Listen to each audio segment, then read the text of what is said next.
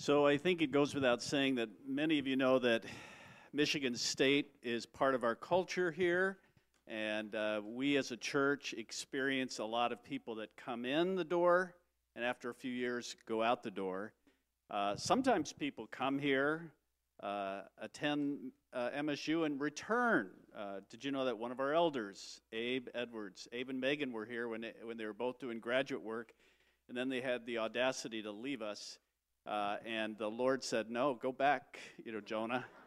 So they came back, and we're grateful for that. It turned out someone else was here for graduate work. Doug Walker and Doug and Elizabeth are back. There they are right there. So just know we are the church that you can never leave. Let me tell you another story. So a young man from Wyoming, Michigan steps onto the MSU campus. He's just another lost freshman trying to find his way around. At the same time, a girl from the state of Wyoming also steps on campus as a lost freshman, just trying to find their way around. But they weren't just lost in terms of orienting themselves to the campus. They were really lost. They didn't know Jesus Christ as their Savior at all. But Jesus Christ was determined to capture them at MSU. And so he used an organization that he's been using for decades, an organization he used to capture me on a college campus, the Ministry of Cru, represented by Brian and Robin right here. And so the Lord captured both Mac and Kira. They surrendered their lives to Jesus Christ. Not long after that, they began attending a church, this church, Red Cedar. And not long after that, they began dating. Fast forward 11 years, Kira today is a PA. Mac is a pastor at one of the premier pastoral training churches in the country, Parkside Church in Cleveland, Ohio. And I thought it would be a good idea to bring him back to remind you that sometimes those small things we do that just last for a short time wind up producing quite a bit of glory in the vineyard of God. So Mac, welcome.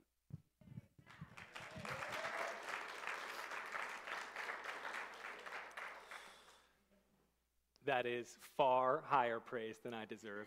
So I would ask if you have a Bible, and I hope that you do, and I hope you take and open it, that you would open with me to the book of Deuteronomy into its 6th chapter.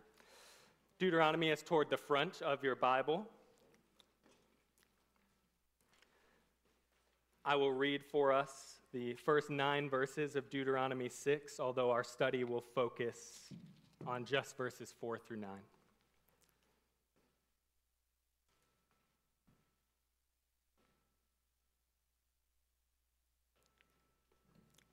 Deuteronomy 6, and beginning in verse 1, we read these words of Moses.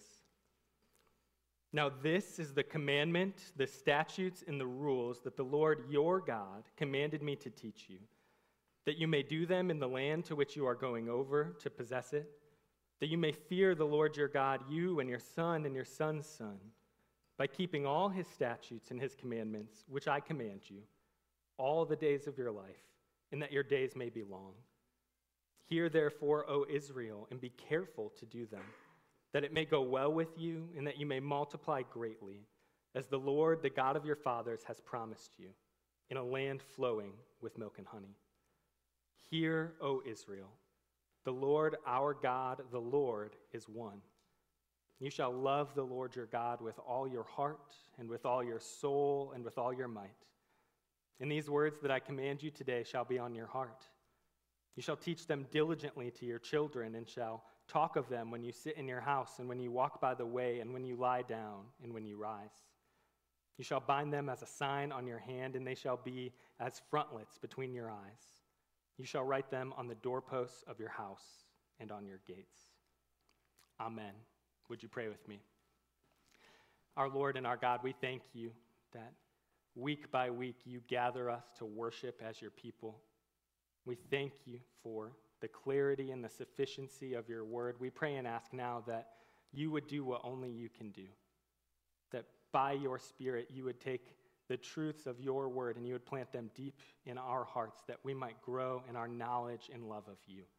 And we ask this in Jesus' precious name. Amen. if you are anything like me, which I recognize is a big if, and you are at least my age or older, you might have the experience of remembering going to school as a kid and, at least on occasion, reciting the Pledge of Allegiance. I can remember it quite well as a little person standing next to my desk and reciting the Pledge of Allegiance, having no idea what I was saying, but wholeheartedly following along. You recognize as well as I do that when we are speaking of the Pledge of Allegiance, it's this sort of statement of where loyalty lies. It's this declaration as a country of where we are desiring to go and where our affections are. It's what is responsible for us as citizens to pledge allegiance to this flag. You see, as we consider these verses I've just read, they functioned in a similar way to how the Pledge of Allegiance might function in our lives as a nation. These verses, commonly known as the Shema, they were a statement of where ultimate loyalty lies. It was straightforwardly Israel's creed. Unlike America, this isn't a statement of saying that we belong to some geopolitical power and this is where we will give our affection and loyalty. It is a statement of belonging to the one and only God, the true and living God. He is our God. Now, the original recipients of the book of Deuteronomy, they are on the cusp of the promised land. They're about to experience God's fulfillment of his great promise to bring them into this land. In the first 3 chapters of the book, there's this historic flashback. Moses is looking back on past events, and among doing other things, he's highlighting 2 ongoing themes. On the one hand, this remarkable statement of God's covenant faithfulness. He has done everything he promised he would. And on the exact other hand, this remarkable story of Israel's unfaithfulness. They have done almost nothing that God has called them to. The second generation recognizes that they're on the cusp of the promised land, knowing that the first generation will never get to go in. If we're familiar with the storyline of the Bible, we know that they perished in the wilderness because of unbelief. Chapters 4 through 11, then, where chapter 6 finds itself, is a point in Deuteronomy where Moses is seeking to motivate Israel. Motivate them to obey the covenant, and he does so in a number of ways. He seeks to motivate them by reminding them of the beauty of God. He seeks to motivate them by setting before them a full and rich life in the land if they will keep God's covenant, his law. He sets before them the somber warning of the previous generation, the mothers and fathers of those standing on the cusp of the promised land, saying, you know what disobedience leads to. In chapter 5, then, we see this great story that God, with a mighty hand and an outstretched arm, Moses recounts, saved Israel out of Egypt. He plucked them up, and they were a people his very own. He conquered the military superpowers of the day, leading them out triumphantly. In the rest of chapter 5, the 10 Commandments are reiterated and expounded. And then we read of the events of Mount Sinai, that Israel rightly trembled as God spoke from the mountain. And that brings us to chapter 6. One of the high points of the entirety of this book, certainly the loftiest command that you or I could imagine, a comprehensive pledge of allegiance, a call to love the Lord, to love Yahweh with all our heart, all our soul, and all our might. Moses intended for his original readers and for you and I today to be very clear about one thing. The unique character of God, it compels us to love God supremely and to teach others to do the same. The unique character of God compels us to love God supremely and to teach everyone we encounter to do the same. That's our big idea. If you're a note-taking sort of person, that's where we're going to come back to. That's the one thing I want us to walk away with. And we're going to look at this text under 3 headings. We will see this unique God requires a unique love, which issues itself in unique responsibilities. But firstly, verse 4 again, "Hear, O Israel, The Lord our God, the Lord, is one. In verses 1 through 9 of Deuteronomy 6, every one of them begins with one of two common Hebrew conjunctions, something that means and or thus or so, that is except verse 4. Grammatically, it's being highlighted for us. It's like Moses has taken out a pen and he circled it, and it begins with a command. Hear or listen up, O Israel. Now, the imagery this should evoke in our minds is less of the airline stewardess trying to get our attention for the safety video that you and I know none of us are watching. The imagery is more of a courtroom awaiting a verdict, hushed anticipation. Every eye, every ear is locked in on what Moses will say. And he declares, Yahweh, the Lord, our God, the Lord is one. This is a personal claim for Israel. He is our God. We have benefited from his saving power. We are the people of his pasture.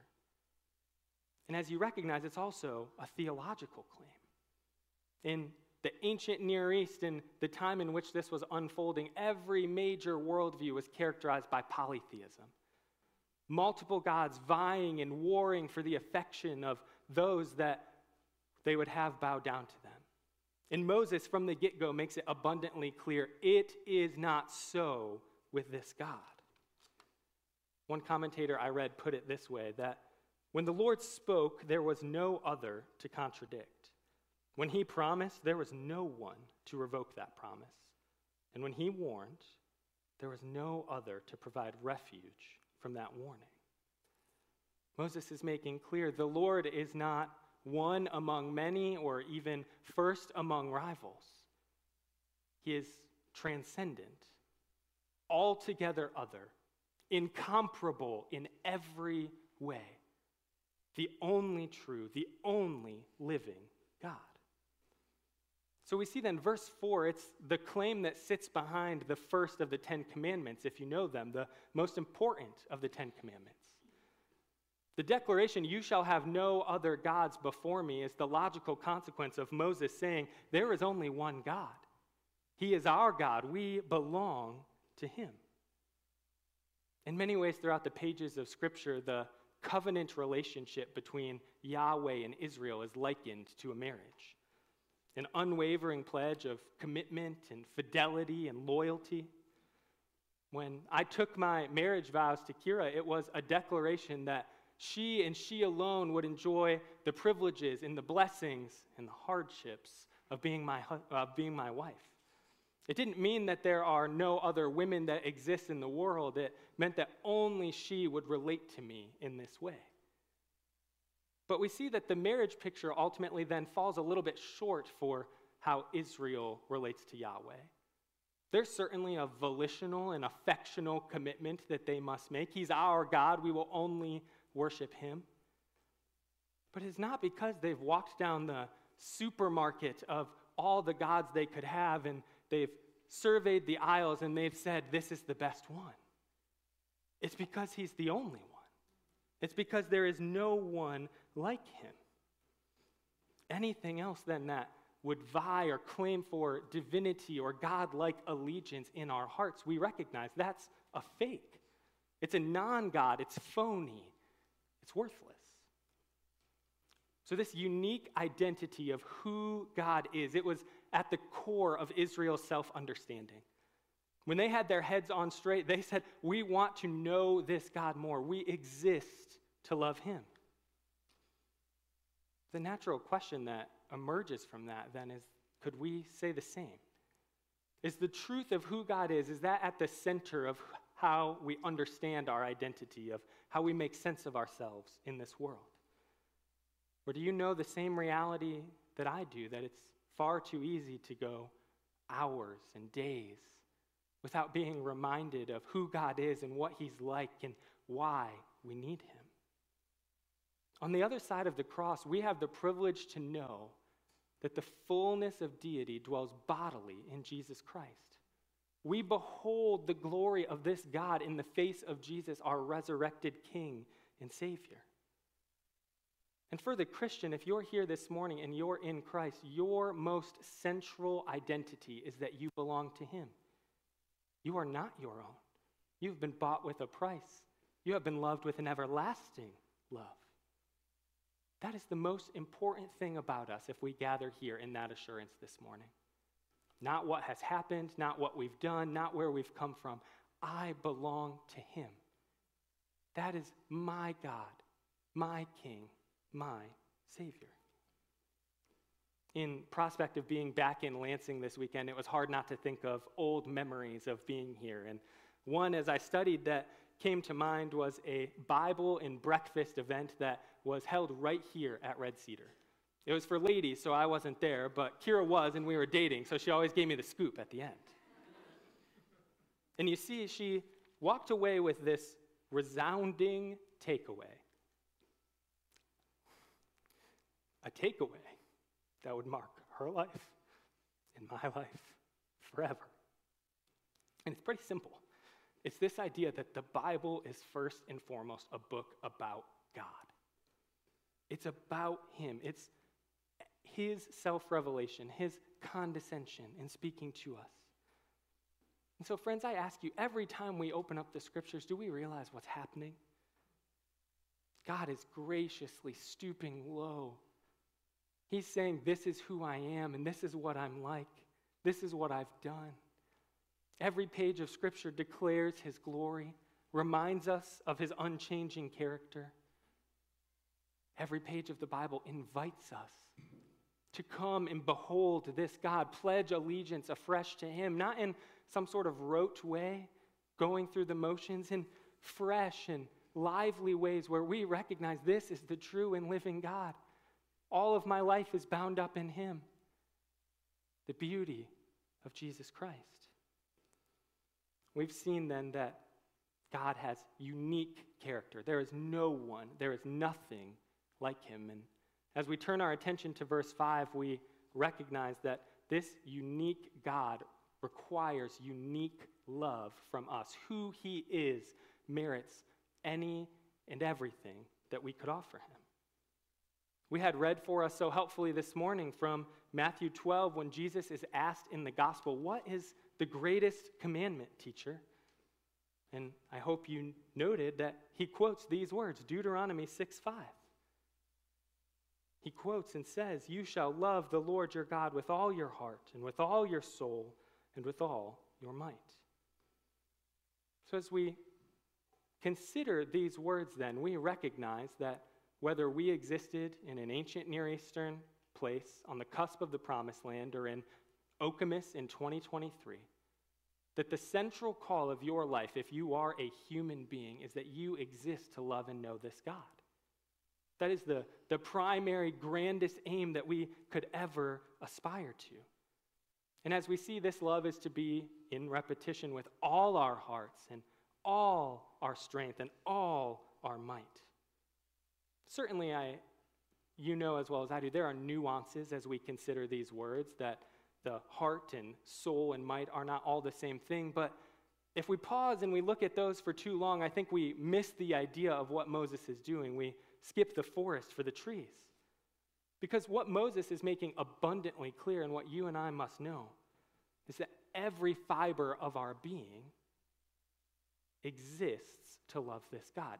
Everything we are and everything we have is to love and worship God. Every thought we have rationally, every love we long for affectionately, every ounce of our will volitionally is to love God. And I imagine if you're, again, anything like me, then you recognize that our modern notions of love fall quite short of what Moses is intending for us here. You see, loving our God, it is concerned with our affections, but not in the way our culture might like to make sense of it, or the way in which even you and I probably conceive of it most naturally. To love Yahweh with all of our heart and all of our soul, it goes beyond mere blind sentimentalism. It's not just a feeling. The biblical conception of the heart, it's the center of who we are. So it's where we feel, but it's also where we reason and make decisions and where we plan our steps. So that means then that loving this God, it is not primarily bound up in subjective experience, it's an objective reality. To love him is to obey him, it is to follow him all our days. Imagine with me, it's a silly thing to imagine, but Moses has put all this hard work in. He has faithfully spoken on behalf of God as a good prophet. He's headed to wherever he goes next, and he finds a group of Israelites. And just after he said what he said, that they are making graven images, and they're bowed before them, and he's exasperated. What are you doing? I just told you, you exist for the glory of God. You exist to love him. Why would you do this? And they say to him, oh, Moses, I think you're confused. We think you're confused. You see, we do love this God. We love him very much. We've had the most wonderful, worshipful experience here with these graven images. I know in my heart that I love this God very much, Moses. Brothers and sisters, you know as well as I do that for lack of any better language, that's nonsense.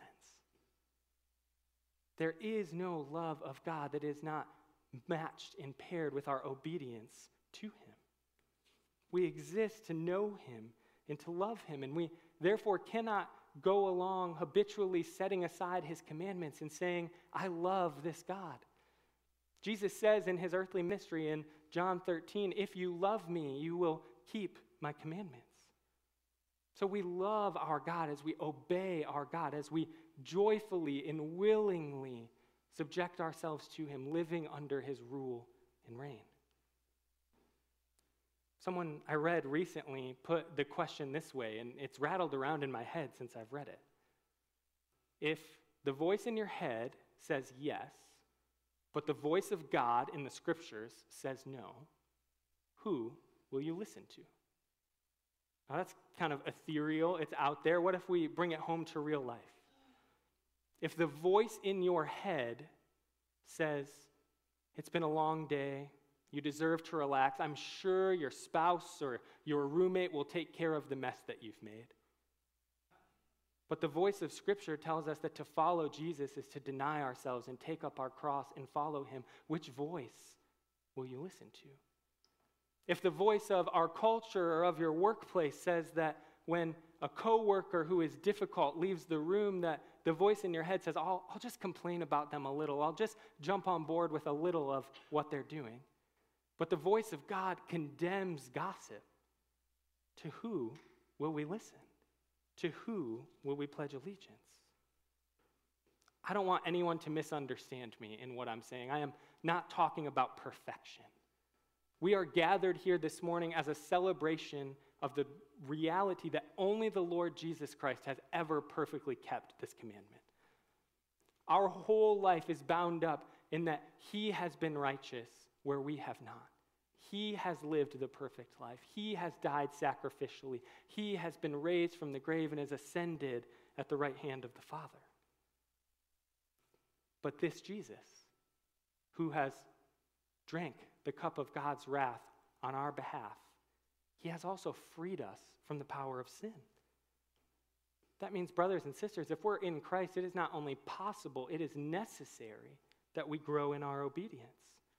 That our love of God is growing and evolving as we know more of him. If you're tracking with me to this point, a natural sort of question emerges.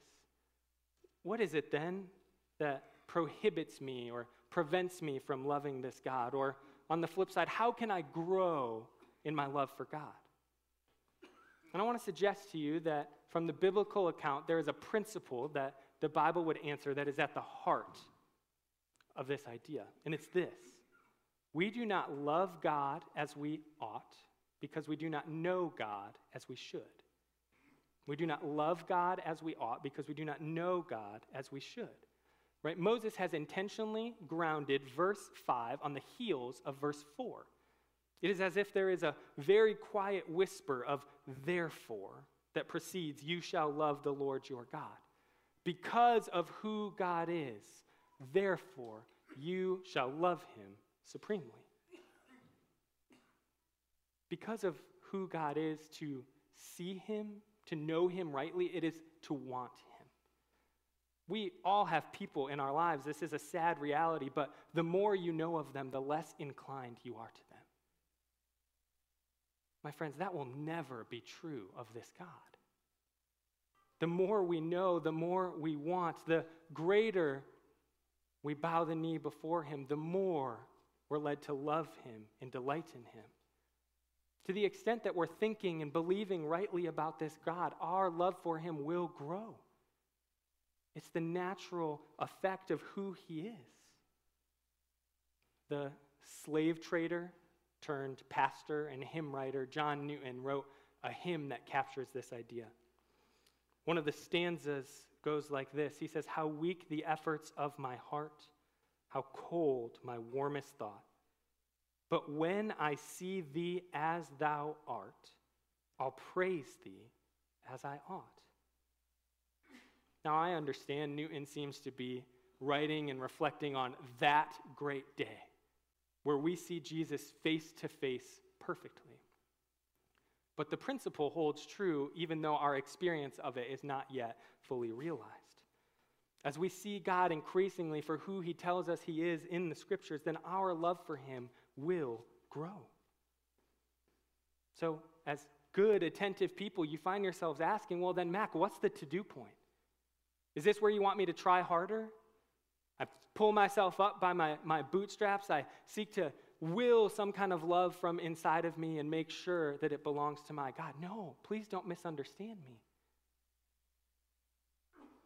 The application is to know and delight in this God, to savor him on every page of Scripture, to recognize the beauty of who he is ever increasingly for all of our days. The application, though, is not just individual, although it must begin there. It's corporate. It's a call for us to be the sort of place where we are reminding one another this is what we exist for. To love this God, where our casual conversations are marked by, remember how holy he is. Remember his grace, his unerring goodness. As individual components, corporate components, and as we transition to our final heading, we will see that it has generational components. As we look at verses 6 through 9, our last point, we recognize that Moses is describing unique responsibilities in light of the unique character of God and the unique call to love him supremely. He writes, "And these words that I command you today shall be on your heart." The law of God, summed up in the greatest commandment, to love God supremely, it is to be on the hearts of all God's people. That is, it is to be deeply internalized, something that we are ever familiar with. We get a picture of what this looks like as we think about a common phrase that I imagine you've used within the last month. A phrase that goes like, "Oh, I know that by heart." It's a description of something we're so familiar with. Something that has occupied so much of our attention that at the drop of a hat, anywhere you go, you could recite it or share it with someone.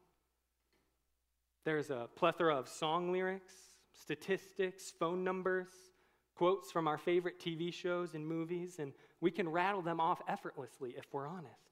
They naturally flow from our lips. Ought this not to be true of the very word of God? If he should speak, we must listen, and we must listen attentively. Later on in the book of Deuteronomy, Moses is going to give instruction to the future kings of Israel in Deuteronomy 17. And he will say to them, along with some ethical requirements of forsaking multiple wives and not having lavish wealth, that they are to do this. Each king should write for himself in a book a copy of this law approved by the Levitical priests. Every king was his duty to sit down to handwrite a copy of the book of Deuteronomy and then to have it fact-checked by the priest to make sure that he did it correctly, that he knew what it said. They were to soak in God's revealed will. They needed to know it. It was a central requirement of their leadership. Several hundreds of years later, Charles Spurgeon would say something similar as he spoke of John Bunyan, who wrote Pilgrim's Progress, if you're familiar with that. Spurgeon said of him, "I think if you were to cut John Bunyan, that he would bleed the Bible." He was steeped in it. It would ooze out of him if you let it. Now, if I'm not careful, and I'm seeking to be careful, it would be easy for anyone to think that this is the sort of Bible browbeating legalism that so many of us have been harmed by in our lives. But I am trying to say anything but that. I'm talking about an invitation to know and love God, the glorious, sovereign Creator who has stooped down in Christ to seek and to save the lost. He is speaking to us in His Word. Why would we not want to know and delight in absolutely everything that He says? So God's Word is to be deeply internalized. We are to know it, be committed to it in memory. And we see in verse 7 that this was for far more than personal edification. It was outwardly focused. Verse 7 says, "You shall teach them diligently to your children, and shall talk of them when you sit in your house, and when you walk by the way, and when you lie down, and when you rise." God's covenant people bear the responsibility to entrust the truths of this good news to future generations. We recognize then that the task of internalizing God's word is far more pressing or important than we might have even realized. We cannot pass on to a future generation what we have not lived for and experienced ourselves. And I want to be clear, this straightforwardly, you all are reasonable people, has direct implications for Christian families, for all the little ones that I can see and all the little ones represented downstairs. But it has implications that we might not realize for God's larger family, for the church and the local expression of the church here at Red Cedar. Because some of you are past the age of having kids and now have grandkids, or some of you may never have children. But the truth of the matter is, each and every one of us is being invited to instruct the next generation, to teach them either one of two things, and there's really nothing that exists in between. To teach them by our lives and our lips that they exist for the glory of God, to know and to love Him. Or to teach them by our lives and our lips that they exist for the glory of themselves and for others to love them. Just as we saw this call to love God was to be a whole person, all of our heart and all of our soul and all of our might, we see that children are to be taught anywhere and everywhere. When you sit in your house, when you walk by the way, when you lie down, when you rise, when you drive to school, when you find yourself going for groceries, when you find yourself on a walk down the road. Anywhere and everywhere we are to be reciting and teaching and clarifying. Every parent in this room knows that there is so much that you long for your kids. So many good things. In their younger years, you want them to learn and grow and excel, and that never really goes away. We all want our kids to be successful and to be secure and all of these things to take place, but my wife and I had our first daughter 11 months ago, and as I've thought about this text, it has left me with an uneasy question that I have to answer. And it goes like this. Her name is Eleanor. And so the question is, Mac, if Eleanor is of average intelligence, if Eleanor never accomplishes anything very remarkable in this life, if Eleanor and her potential future husband actually struggle to make ends meet, but if she sincerely and joyfully loves and serves this God for all of her days, is that enough for you? Brothers and sisters, it must be. It's the only reason God would be so good and gracious to give me a daughter. We can hope to influence and to impart many things to the coming generations, but nothing will matter more than teaching them the sufficiency, the beauty of this God and all that He's done in Christ. But I want you to hear, this is both a call, it's an exhortation, but it's also a celebration. The fact that my wife and I are here this morning is evidence that this is the sort of place that is doing this. I still am in some ways as younger than many of you, but was more 7 years ago, a part of this future generation, being summoned to love and obey this God, seeing modeled Sunday by all of you what it looks like to live for him and to delight in him. So as we must grow in this, we also thank God this is happening right here. I wouldn't be standing here preaching if it weren't the case. Moses is painting a picture of a way of life in which every Israelite, no matter where they were or where they were going, that belonging to the covenant community meant that their life was curated, that everywhere they went, they would see reminders of who God is, that they exist to love him, that loving and loyal obedience was incumbent on them as who they are. No greater aim was envisioned than corporate people, Israel, loving their God together. And no greater aim should be envisioned in each of our lives. There's no higher calling. There's nothing better than that we're waiting for. Verses 8 and 9 continue in these instructions. These words that Moses has been speaking of, you shall bind them as a sign on your hand, and they shall be as frontlets between your eyes. You shall write them on the doorpost of your house and on your gates.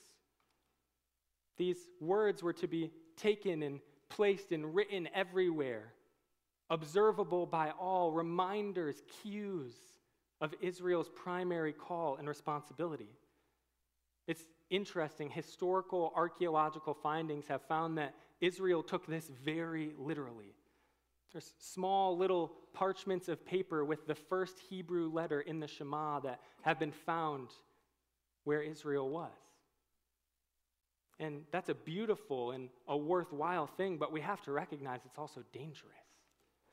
It's dangerous because we can go through and do all of the external things that we're summoned to in Deuteronomy 6 and still miss the point. I'm capable of slapping a Bible verse on every coffee cup or on the sticker on the back of my iPad and still forgetting who this God is, that I exist for him, that I must know him. Of forgetting that I exist to teach others to do the same. That my call to love him is to issue itself in teaching others to obey and live for him all of their days. The heart of Moses' instruction is that anywhere and everywhere an Israelite turned, they would be reminded of this. Not just from these little parchments of paper, but from one another. From brothers and sisters who would say to them, you exist for the glory of God. You are to love him. He is to be everything to you. So practically, let's get out the 3x5 cards and write Bible verses on them again. Let's stuff them in our pockets and carry them with us everywhere we go so that when we have a free moment, we can recite it and realize that we're still getting it wrong. It means of us that we should send a text to that brother or sister who you haven't seen around here in a little bit, who routinely or regularly gathered with us and has been gone for a time because maybe they've lost sight of this. It means above all that we must watch our own life and our own doctrine very closely in recognizing that this supreme call to love the Lord our God is nothing easy to do. Only possible because Jesus Christ has bought it on our behalf. We have to guard ourselves against going through the motions. Some people have called it playing church. This God, the one of whom we speak, the one who is revealed on every page of Scripture, he is far too glorious to be someone that we have a cavalier or tangential affection toward. Far too glorious to be someone who we could say, take it or leave it. He's a part of my life, but he's not everything. The Bible does not leave us with that category, nor should we want it because of how beautiful and wonderful he is. If the gospel of Jesus Christ is true, and it is, there's only one fitting response. Trust in the Lord Jesus. Have your sins forgiven. Delight in who he is and what he's done, and love this God for all of your days. And I say that to myself before I would dare say it to any of you. Brothers and sisters, we recognize and know that what God has done in the person of Jesus Christ means we have a new master. If we pledge allegiance to this country as citizens of it, then far more we pledge allegiance to King Jesus. We say, my ultimate loyalty is to you, to nothing and to no one else. I exist to love you, to serve you, to worship you for all of my days. If we've been rescued from sin and slavery, from darkness, then we've been brought into light, to know and to love and to enjoy our God. And I have the unique privilege this morning of getting to open God's word and say this to you because you have done this in my life. So thank you. Would you pray with me?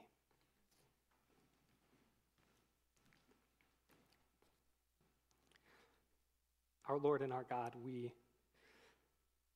are stunned and astonished by your grace. That any of us would be here, that you would not deal with us as our sins deserve in Christ. That you, the perfect Holy One, would have anything to do with us. It's truly staggering. And we thank you for all that you've done. We thank you for who you are, that you are worthy of all our worship and all our affection. And we pray and ask that you will help us to know you more in order that we might love you better. That every time we open up the scriptures, that we might be reminded that you are the true and living God,